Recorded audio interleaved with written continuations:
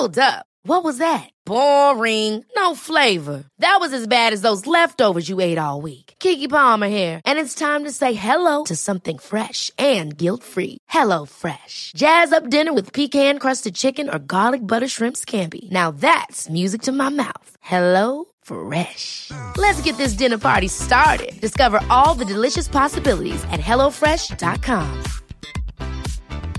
Hey, it's Ryan Reynolds, and I'm here with Keith, co-star of my upcoming film, If, only in theaters May 17th. Do you want to tell people the big news? All right, I'll do it. Sign up now and you'll get unlimited for $15 a month and 6 months of Paramount Plus Essential Plan on us. MintMobile.com/switch. Upfront payment of $45 equivalent to $15 per month. Unlimited over 40 gigabytes per month. Face lower speeds. Videos at 480p. Active Mint customers by 531.24 get 6 months of Paramount Plus Essential Plan. Auto renews after 6 months. Offer ends May 31st, 2024. Separate Paramount Plus registration required. Terms and conditions apply if rated PG.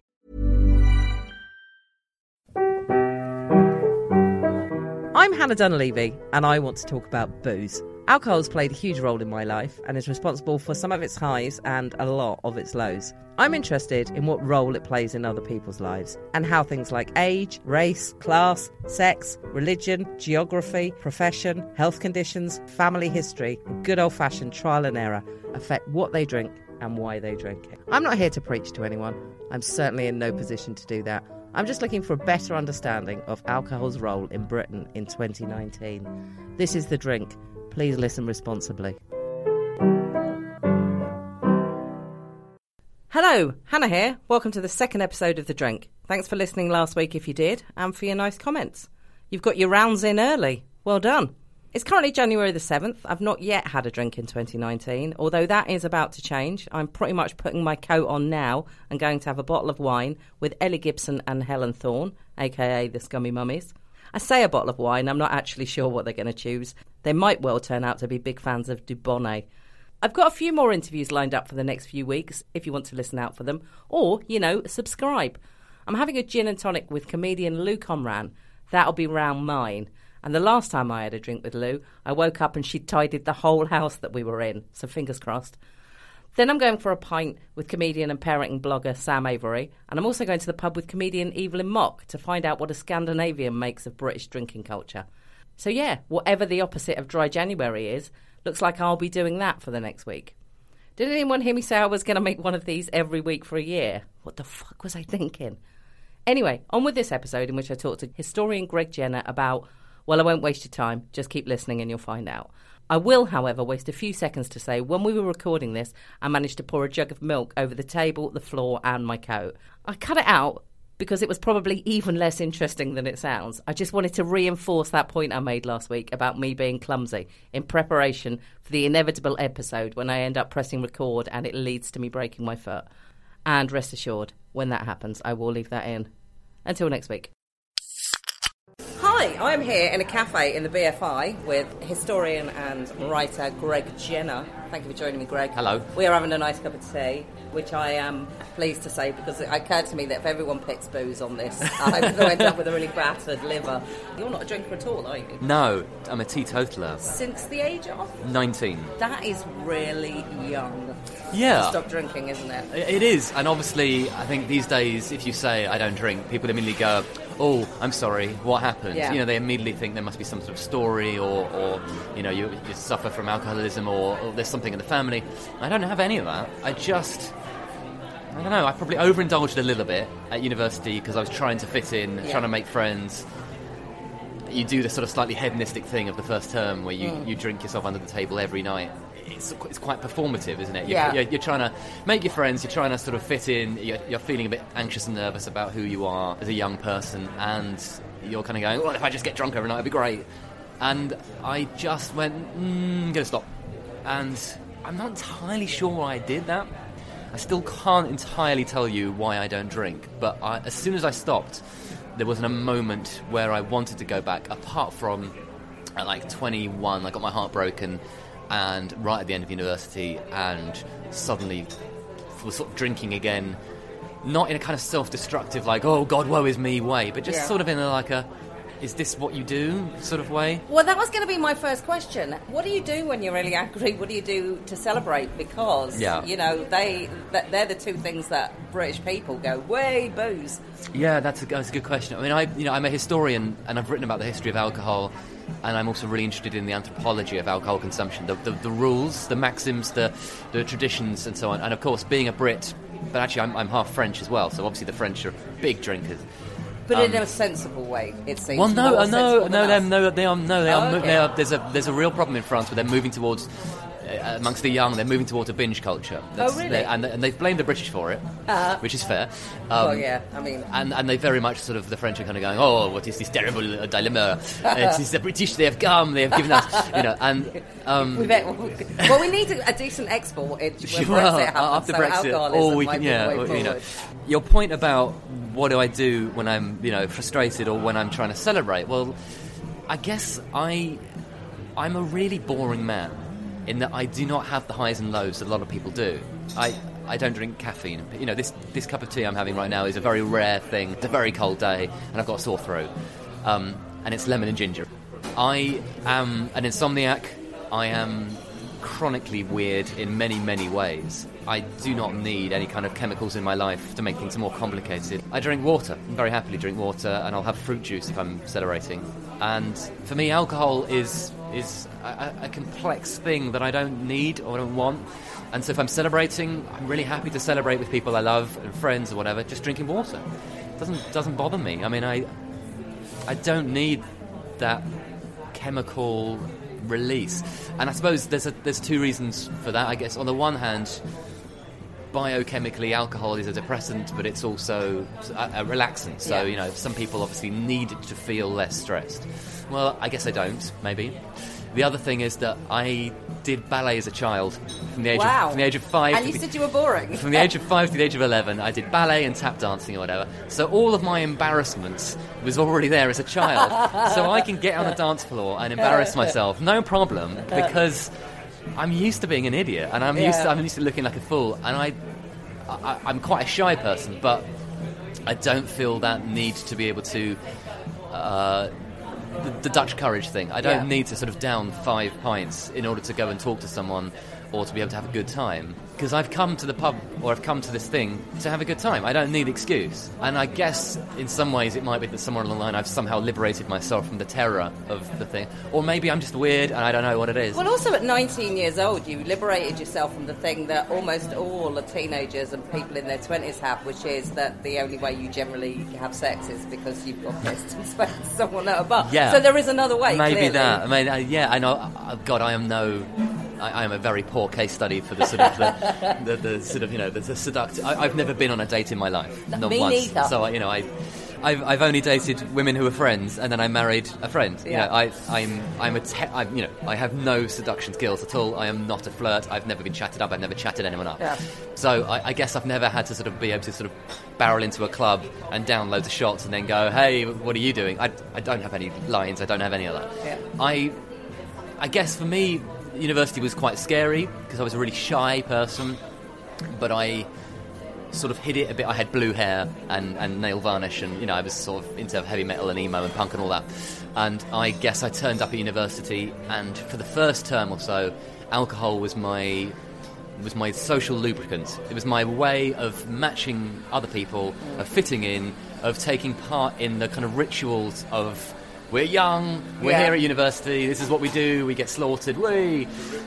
Because what was interesting is that I also realised that friendship formations at university are really, really intense. They're really intense. The first sort of 2-3 weeks, you make these friendships that are like, we are like, you know, us versus the world. And it's based purely on the fact that you've either been stuck next to each other in the halls of residence, so it's just pure chance, or you've blundered into someone on your course and you've gone, well, this person seems fine, and you suddenly decide that this is the person I'm going to spend the next 3-4 years hanging out with every night in the pub, and it's just sort of arbitrary, but you make it work, and you make it work with alcohol. You kind of, you know, you get yourself into a position where you're vulnerable, where you get drunk together, you share secrets and stories, and then you've kind of got ammunition against each other, but you go out and you have adventures, you have drunken nights in the pub, you have mistakes and whatever, and breakups, etc. But along the way, alcohol is playing this really important role in helping you forge this really intense friendship with a bunch of strangers who you just happen to have been stuck next to. Yeah. And you wouldn't normally necessarily have picked them. They may not have been the kind of people you liked at school. They may not be the kind of people you would naturally gravitate towards in an office when you're 25. But they're there, and they're going to be your mates. And I threw myself into that, and I spent a lot of money on alcohol in the first term. Easily, sort of 800, 900 quid just on beer. That was going to be my next question. If you don't drink alcohol, do you come away out of university debt-free? No. No, because I borrowed money to do my masters. So no, I'm still paying off my student loan. I'm 36, but I spent easily close to £1,000 in 3-4 months. I had a tab at the student union bar where the barmaid Carol knew my name and knew my order within like 2 weeks. And that's probably quite worrying. Where did you go? York University, okay. Which is a lovely university, but quite a small university. Yeah. So again, it adds to that kind of sense of you immediately have to make close friends, because it's not like it's not like Leeds where you've got like 40,000 students milling around, and you can. In York, it was like 7,000 students. So you kind of were like, right, this is us. We are thick as thieves. And I was probably drinking 7 or 8 pints a night, and I didn't really drink much in my teens. Yeah, a lot of people start really drinking young. That's another thing I didn't really do. I started drinking at 17 at a push, probably 18. Yeah, but your mum is French. Yeah. We're always told the French let their children drink wine with dinner. That didn't happen in your house. In France, they sort of water it down so that from the age of like 6 or 7, you're drinking kind of wine in a responsible way. But it's watered down, and that's a way of kind of demystifying it as a power. So this is one of the interesting things about alcohol in Britain compared to France. Historically, in Britain, alcohol is a liminal drink. We don't have an integrated culture. So in France, it's integrated. In Britain, we have a liminal culture, and that is to say that alcohol is this magical drink that can only be drunk at certain times, in certain occasions, and you can't drink before 5 p.m. Otherwise, you're a problem drink. And in France, they have it at lunch. Well, that was one of the questions I was going to ask people in this, is what rules they've set for themselves. Now, as a child of an alcoholic, I have one rule, which is I never drink by myself. Okay, yeah.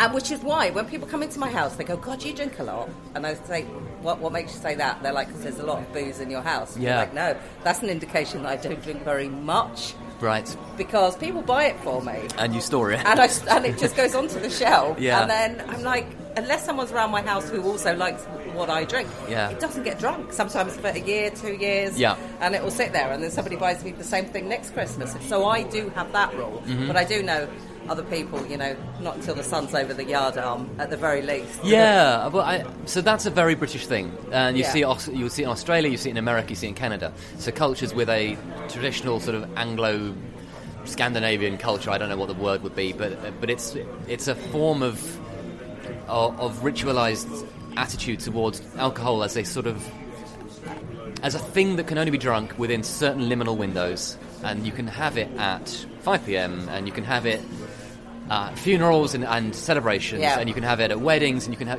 but there are certain rules, there are certain drinks, there are certain times. In France, in Spain, in Italy, and so on, you can have alcohol sort of whenever, but you don't have too much, and you have it with food as well. The British, we tend to drink alcohol for the sake of it, and the Italians, the French, they tend to have it with food as an accompaniment. So this is not a hard and fast rule. Everyone is different, and France is changing, so that's an interesting thing. But from an anthropological point of view, booze in British history has had more a kind of a magical power that's different from the way it's been treated in Europe, for example. So I didn't really ever have any kind of rule, but I would only drink in the evenings when I was drinking, and I'd drink with my mates, never drank alone, never. One of the reasons I quit drinking, I think, was that I had a friend at university who I really liked, a lovely guy, and we're still in touch, but he was a really warm, kind, fun, bubbly person, and then he would drink, and he became really aggressive, and it was scary for him and me, because I didn't know him that well, and I realised he clearly wasn't very happy, and clearly he wasn't comfortable at university, and he wasn't enjoying it, and his way of coping was to drink gin during the day. Ooh. And I was like, oh, that's not great. And then just there came a point where he realised, and I'm glad he did, because he's got a very happy life now, and he's he's a nice guy, and he's successful, and great family. But at that point, he was on the verge of being an angry young man, and I've known a few angry young men who went on to harm themselves, and it was scary, to be honest. And so I think I was slightly shocked by it, and I had, a few other friends who got drunk and did quite sort of stupid things. And my own stupid thing was that I'm fearless when I'm drunk. And when I say fearless, I don't mean in a sort of like... I'm not aggressive or confrontational. When I was a drunk, I was a giggly, happy drunk. I was really fun to be with. I'm very silly at the best of times. I work in comedy on the show Horrible Histories. I love being around funny people. I'm a very silly man. But when I was drunk, I would I feel superhuman, and I would throw myself things. I used to be very sporty in my youth. I used to be very sort of good at sprinting and hurdling, and I could do backflips and stuff like that. I was good at being quite nimble and whatever. I would throw myself down the stairs. I would jump off stuff. I would, climb on top of a building and try and leap off. And there's a video of me, I think in the first term of university, we'd been out to a club, I'd drunk all night, I'd danced, it's been great. And then my mate had brought a camcorder, and he said, "I bet you can't hurdle that hedge." And I was like, of course I could hurdle the hedge. And, and the video still exists somewhere in his, locker or whatever. It'd be an old cassette or whatever. But it's just me running really, really fast and then hurdling a hedge and then just vanishing. And there's no sound, there's nothing, because he's 50 metres behind me. And then gradually, he sort of runs around to see what's happened. Was there a really big drop at the other There's a 12-foot drop. Do you know, a friend of mine at university did exactly the same thing. Yeah. Put his arms on a rail and went over and never came back. Broke his ankles. So I was lucky. I didn't break anything, but I was knocked unconscious. Oh, my God. So I must have landed on my head or whatever. Not in a serious way. Clearly, I halfway across. Did someone take you to hospital, or did they just I don't remember. Thing and put you in bed? I do not remember.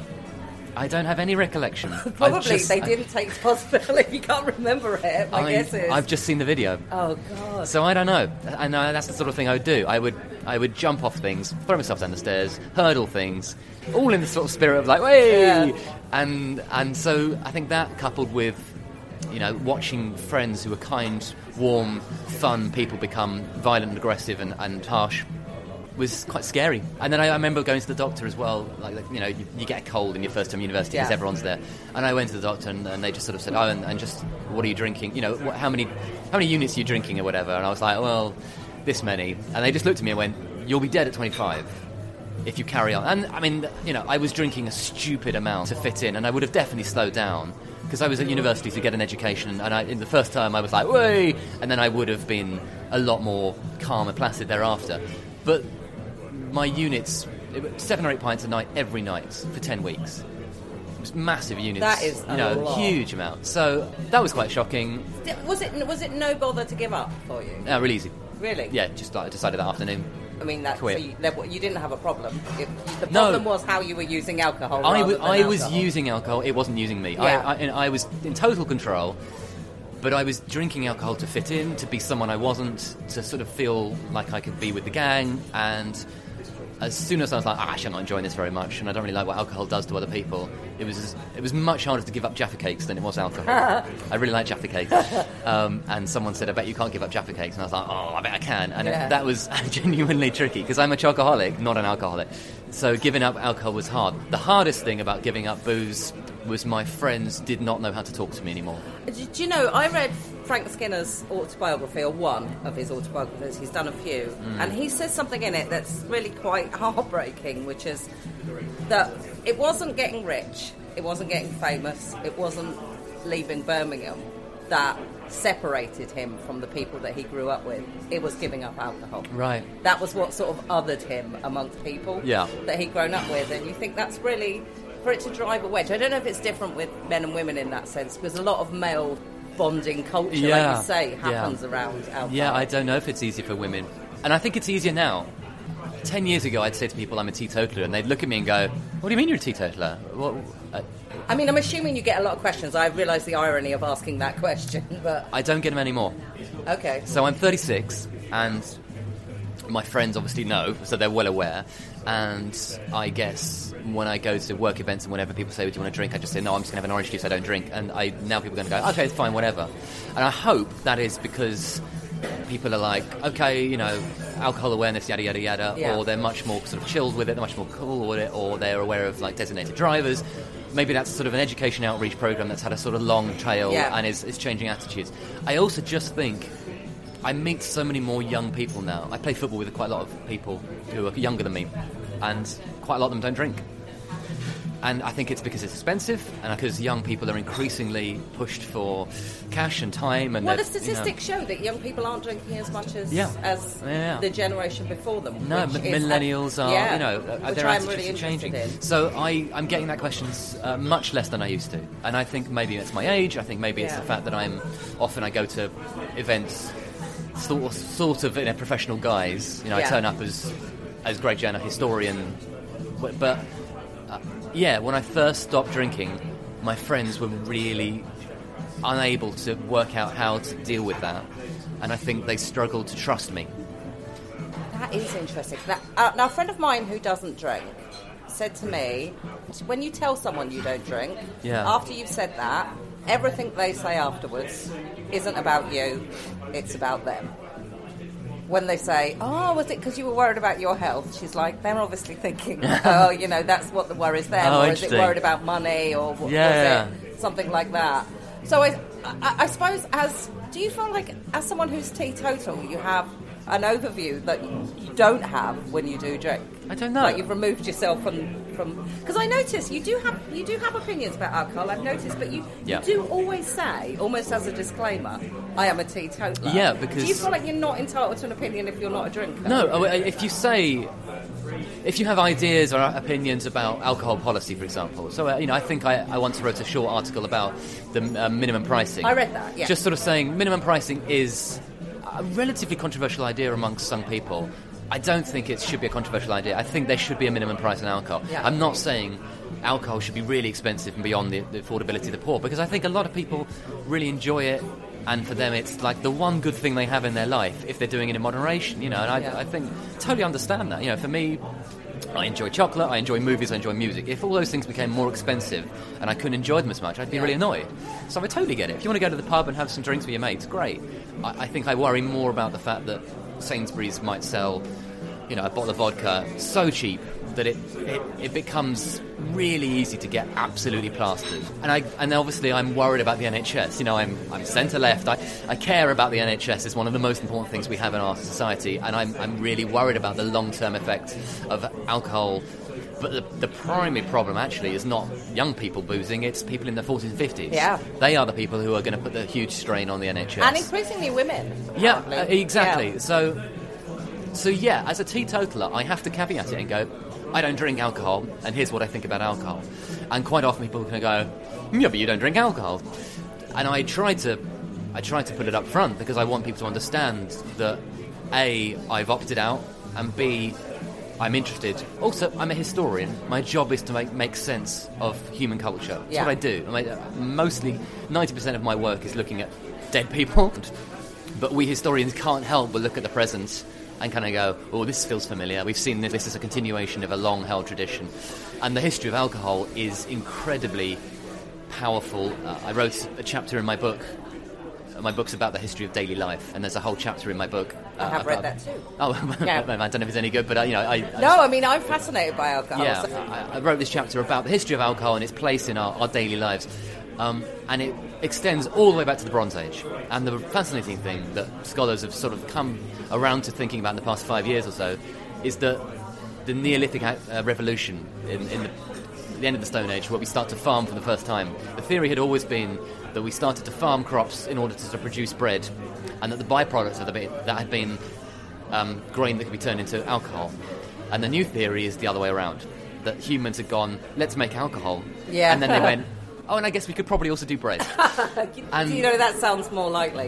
And that's such an interesting thing, because for so long we've assumed that humans absolutely would have prioritised food, because without food you starve.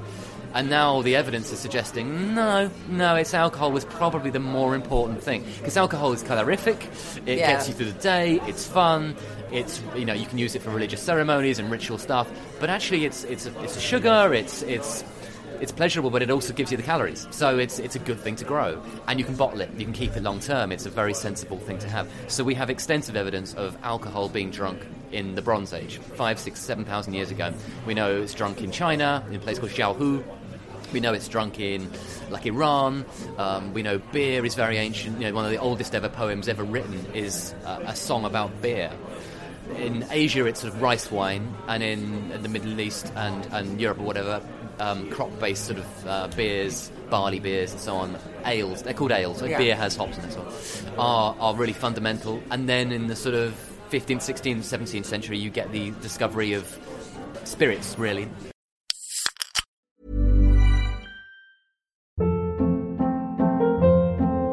Hold up. What was that? Boring. No flavor. That was as bad as those leftovers you ate all week. Keke Palmer here, and it's time to say hello to something fresh and guilt-free. Hello Fresh. Jazz up dinner with pecan-crusted chicken or garlic butter shrimp scampi. Now that's music to my mouth. Hello Fresh. Let's get this dinner party started. Discover all the delicious possibilities at HelloFresh.com. Hey, it's Ryan Reynolds, and I'm here with Keith, co-star of my upcoming film, If, only in theaters May 17th. Do you want to tell people the big news?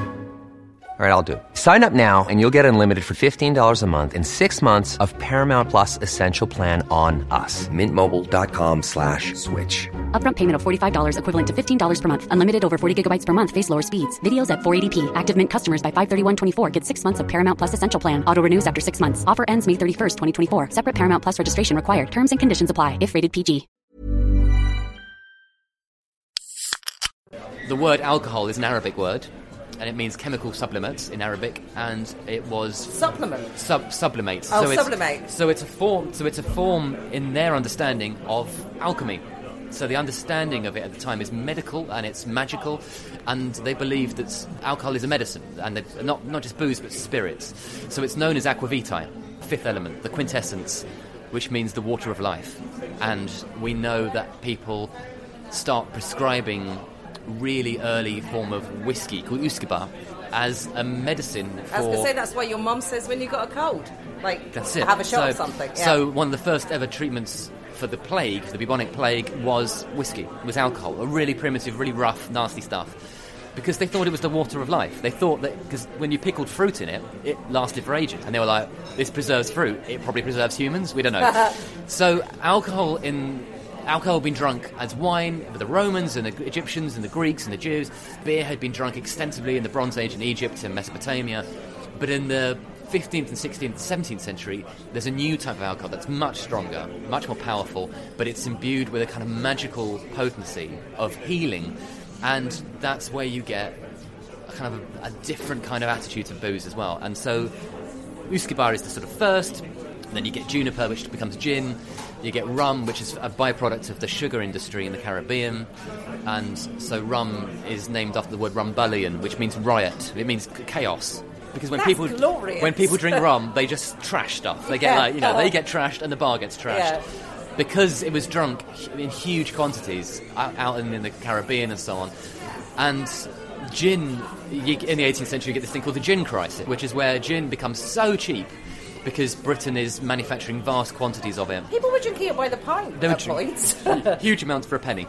And so it's known as Mother's Ruin. There's sort of the Hogarth illustration, of Gin Lane and Beer Street. There's this sort of crisis of mega powerful booze becoming available super cheap and flooding the market, and people are incapable of handling themselves. But it's also really interesting is that the spirits start to take on national identities. So gin was perceived to be foreign, was perceived to be a Dutch or a French import, and so therefore it was a foreign muck, it was dangerous. Whereas beer was British, good old standing beer.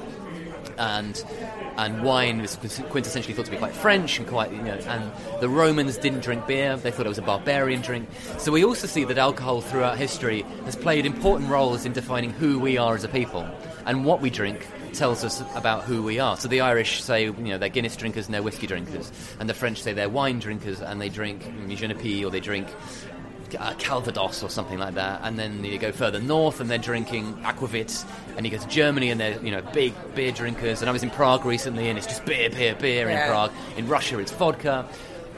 cultures have their own thing and their own spirit, their own drinks, their own rituals, and they express themselves through those habits and through those nationalised drinks almost. And we live in a global culture where you can go out and you can get any kind of drink in the bar. You know, we're at the BFI here. I can see the bar behind me. They've got all sorts of beers, and that's a global thing. We live in the 21st century. You can get anything that you want. But if you look at the history of alcohol, it's about local production, and it's also about the attitudes towards it. And if you look at the Christian religion, for example, wine is a magical it's a magical drink. It's it's a metaphor for Jesus' blood. Talking of which, I come from a Catholic family, Irish Catholic, and my grandma was not big into drink. In fact, this podcast is called The Drink because that's what my nan called it. Yeah. And that meant more than just alcohol. That meant the evils of the drink. So it was known as the demon drink in the 19th century. Yeah. And she was okay with wine because that was Jesus' blood. She was also okay with creme de menthe because apparently that's what the Pope enjoyed. But the rest of it... Right. Can I talk to you about prohibition? Prohibition with a little p and prohibition with a big P. Yeah. Prohibition with a big P, I think, has to be... I mean, America's already the most interesting social experiment in the world without them conducting the most interesting social experiment just the current Trump disaster at the moment, I mean, it taught us a lot about human nature, but I think quite a lot of what people think about prohibition, the face of prohibition is Al Capone, and that's kind of loses something in the story if you just follow what it tells us about organised crime, rather than what it tells us. Because I think if you look right early at the start, one of my complete sort of heroes, probably my total hero in the world, Eleanor Roosevelt, was very pro-prohibition. When you look at her family, everyone died of alcoholism. Yeah. Everyone. So I think there's something in prohibition that I'm strangely drawn to, partly because it was largely a women-led movement. Yes, it's a feminist movement in many ways. But because they were making some really good points, which is that husbands were spending a lot of money in the pub, children were going hungry, and they were beating their wives. Domestic violence was huge. Yeah. So they weren't. I mean, it was madness. It was madness, but I know why they tried. Yeah. So there are two problems with prohibition. The first is that it denies to people a pleasure, and I don't drink because I'm not particularly bothered, but my family love alcohol as a pleasure, my friends love alcohol as a pleasure, and I'm really happy to sit in a pub with them and they can sit and get drunk all night, and it doesn't bother me in the slightest. I'm not one of those people who sits there tutting. But you will get stiffed on rounds, I'm imagining. I have to spend more on Coke than most people have to spend. Really? It's so expensive drinking in pubs when you're not able to drink alcohol. It's really expensive. Yeah, actually, I suppose it is, because they always insist on giving you a massive thing of Coke. Yeah, and it's so sugary, but then you feel like bleh. But prohibition denies people a pleasure. So what it does is it immediately puts people's back up. They immediately go, hang on a minute, I deserve at least one drink.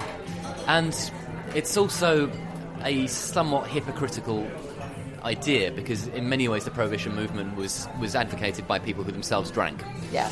So prohibition with a small p as an idea tends to backfire. As we see with the war on drugs at the moment, which is a ludicrous concept. You can't have a war on an abstract noun. No. But the war on drugs has failed. It's failed time and again, and it's produced, I think, also overtly racist criminalising of certain people in American society, for example. The war on drugs has overwhelmingly tarnished black communities.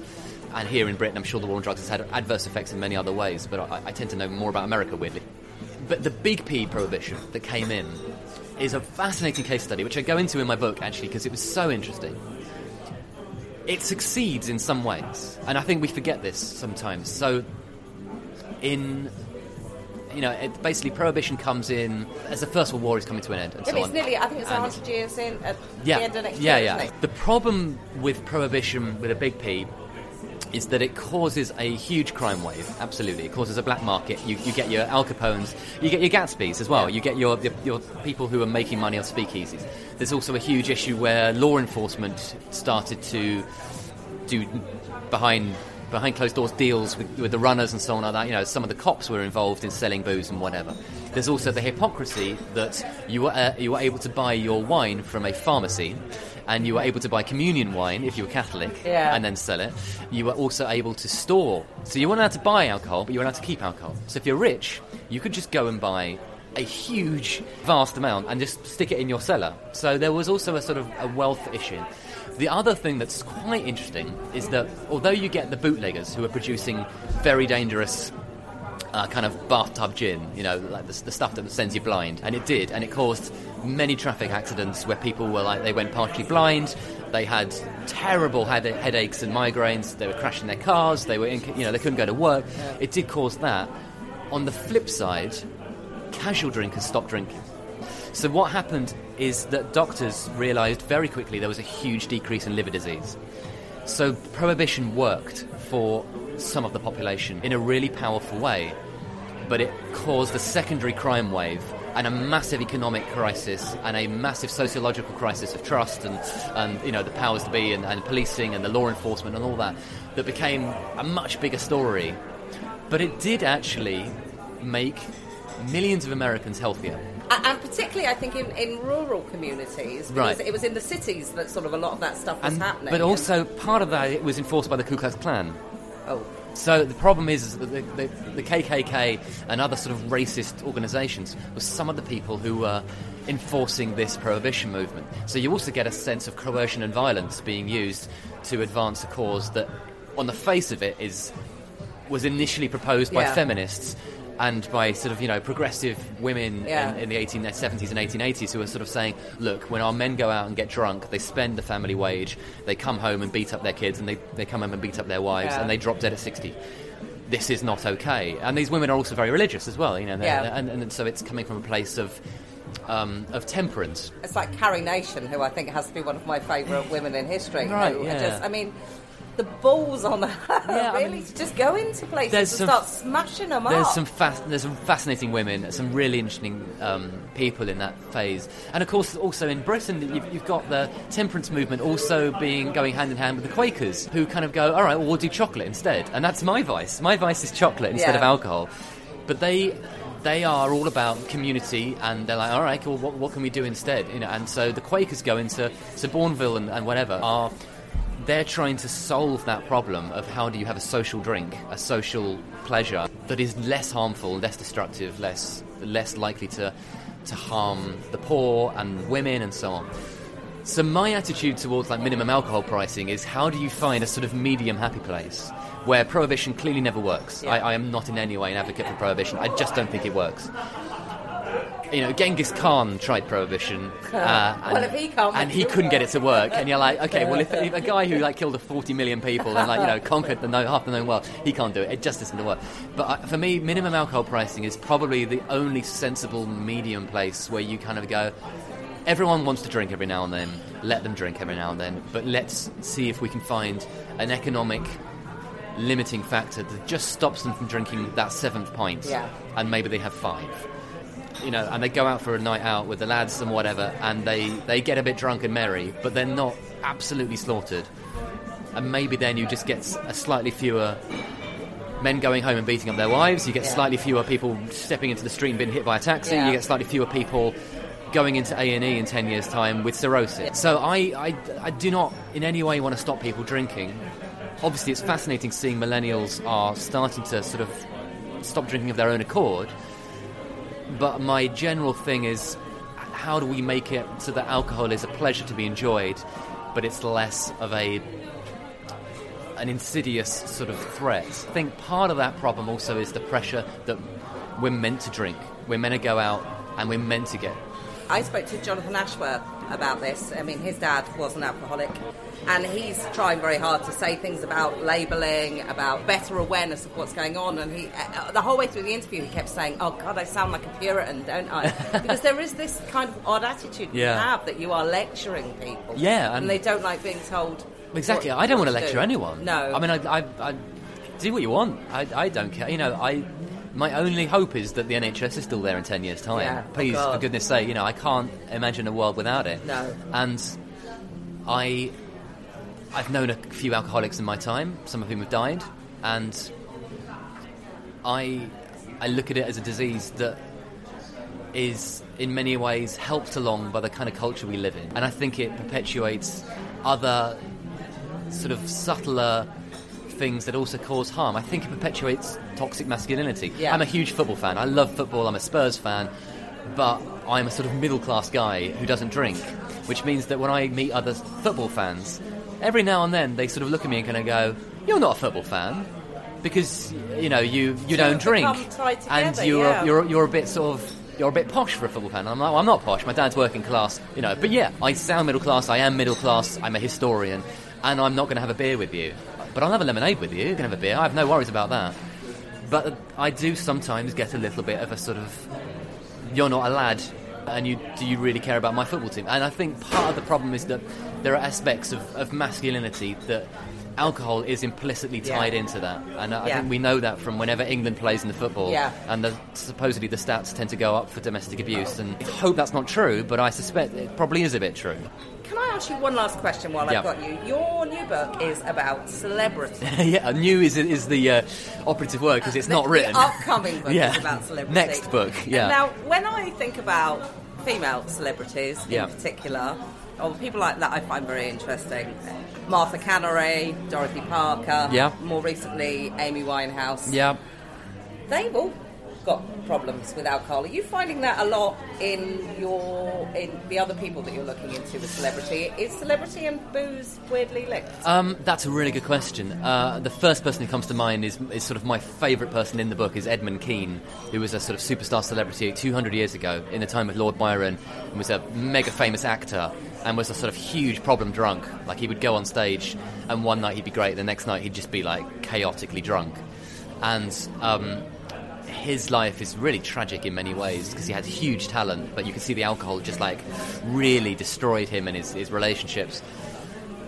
I think one of the huge problems of being a celebrity is the pressure of being a celebrity. And when I started writing the book, I wasn't particularly on celebrity's side. I had no real particular interest in celebrity from a personal point of view. I just thought it was a really fascinating concept for me as a historian. I thought, well, I don't know much about this. I'd like to know more because celebrity is so important and we all talk about it.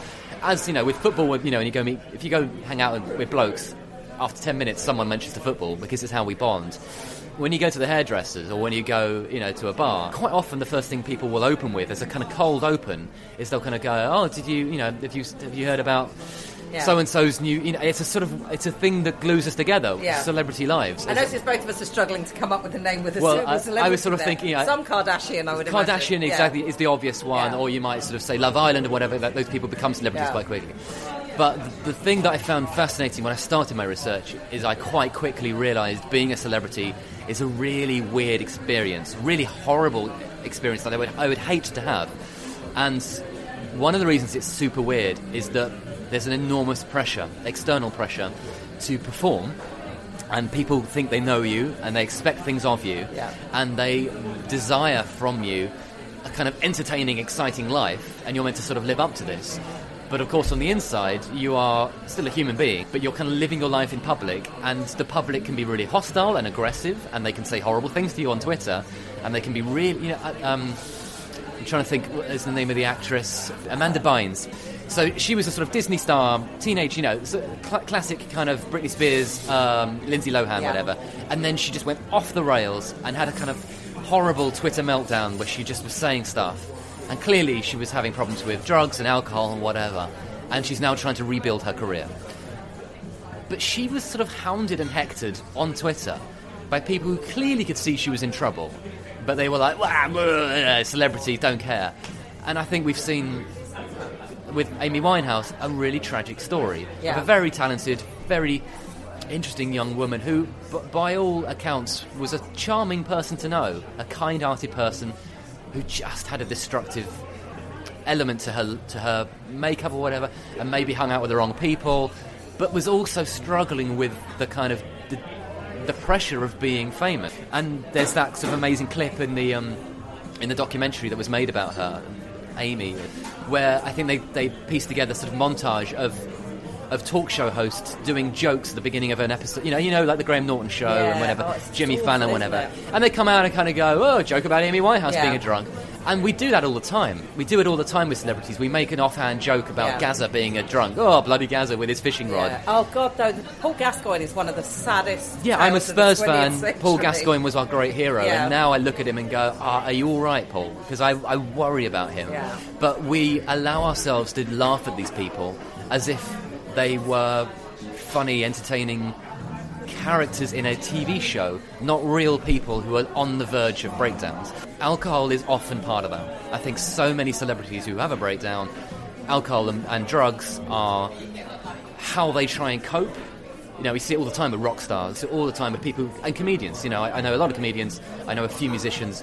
They get off stage, you've got the high, the buzz, have formed to 1,000 people, you're like, whoa, this is amazing. You go back to your lonely hotel room, and it's a weird come down, and sometimes they go, I don't want to feel lonely anymore. I'm going to do the drugs, I'm going to do the drink. That would never appeal to me because I've never been that way, but some of these people slip into it very easily, and it destroys them. The problem is that we are often the ones pushing them down that road as a public, and sometimes the alcohol comes easy and it comes cheap, and sometimes it's learned behaviour, sometimes they may have a problem. Some people are more genetically predisposed towards addiction than others. I think Russell Brand talks about the fact that he felt like he just was more driven towards addiction than someone else would be. Yeah. Some people just, some people in a pub will play with their phone because they feel too awkward to stand there waiting for their friend, and they don't want to look to be alone. And some people are like that with alcohol. They just drink because they're not comfortable being themselves. Yeah, and as well, it's I think prop. It is a prop, and as well, there's also a sort of a level of what you've sort of what is normalised around you. Yeah, peer pressure, I think, is a hugely powerful thing, and I think when we belong to a society and a culture, peer pressure becomes extended beyond your friendship group. It becomes normalised in who we are as Britons, or as English people, or as Welsh people, or as Scottish people, or Irish people. You know, there is a certain sort of acceptance of this is who we are, this is what we do. Yeah. And again, it becomes gendered. This is what men do, this is what women do. You know, I think there are all these pressures. My interest as a historian is in trying to understand why we do what we do and what those factors are, and I think it's often far more complicated than the simple answers we see given. And just chatting to you, even now I'm finding myself going, well, that's an overly simplistic answer, Greg. Why are you saying that? That's such a simplified answer. It's much more nuanced than that. But the truth is that I don't know half the time. I'm not an expert in any of this. What I can tell you as a historian who's studied the history of alcohol is that alcohol has a deep-rooted importance in our history, and I'll be surprised if it doesn't continue to do so. But what we're seeing with millennials is that what were long-standing traditions do seem to be changing a little bit.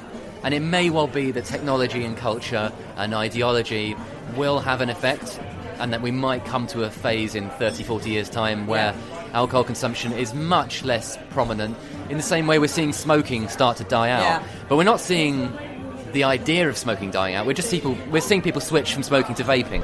And it may well be that alcohol continues to be drunk, but it will be some sort of pharmaceutically produced alcohol that produces no liver disease and no hangovers. It'll still do the same neurological thing. Yeah. You'll still get high and happy, but it will be manufactured by Pfizer, and it will come with the delightful thing that you wake up in the morning feeling fresh as a daisy because your body will have metabolised it somehow, and it turns to water. I hope so, because I am the woman of that kind of cope with a hangover. And the weird thing for me, I suppose, is that I have never thought about that as a teetotaler. If someone said to me, in the same way that if someone said, oh, we've invented a vegan beef burger, and you went up to a vegan and said, would you eat this? They might go, I don't know. I've never eaten beef, but this is ethical beef that's been produced in a lab, and it's got nothing to do with a cow. Maybe I would eat it. I don't know. In the same way, if you told me that there was a drug that sort of felt and tasted like beer, but had none of the hangovers, none of the sort of the fears that I have about losing control, would I drink it? I don't know, to be honest. That is actually the question America is sort of facing now with cannabis, because they are much further down the line than we are with that. Although cannabis oil now on sale in Holland and Barrett, I believe. Yeah, I mean, I've never touched drugs ever once. I've never held a cigarette. I stopped drinking at 19. Greg, you made some great life choices because... or did I? I mean, maybe, because maybe I would imagine that if we were going to run to Waterloo train station from here, you would arrive a lot sooner than I would. I mean, I'm fitter and healthier than a lot of guys my age. Yeah. I weigh 9.5 stone, and I've always weighed 9.5 stone. I mean, I'm underweight, technically. You know, I'm really skinny, but I play football, and I'm pretty fit in that regard. And I definitely would have a bit of a belly on me if I'd been drinking. But I had friends who smoked dope, and that was no problem at all. The reason I didn't smoke dope is that my grandfather had mental health issues, And I was aware that it skipped a generation. And I was aware of that from the age of about 14, and I decided I would never risk it. Because as a historian, the only thing I care about is my brain, really. Yeah. Like, if you don't need to test that hypothesis. No, but the thing that gives me more fear than anything else is dementia. You know, I'm scared of cancer, sure. I'm scared of, falling down the stairs and becoming disabled. Sure, absolutely. These are things we all... it'd be really difficult to be deaf, it'd be really difficult to be blind suddenly. These are all things, but I know I'd be able to cope with those things. The thing that terrifies me is not being in control of my mind. The one thing I have going for me.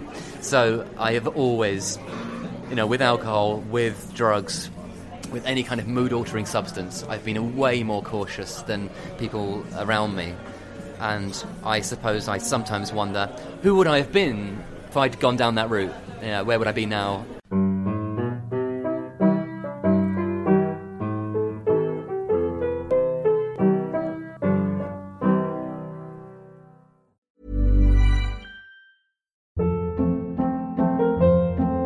Hold up. What was that? Boring. No flavor. That was as bad as those leftovers you ate all week. Keke Palmer here, and it's time to say hello to something fresh and guilt-free. Hello Fresh. Jazz up dinner with pecan-crusted chicken or garlic butter shrimp scampi. Now that's music to my mouth. Hello Fresh. Let's get this dinner party started. Discover all the delicious possibilities at HelloFresh.com.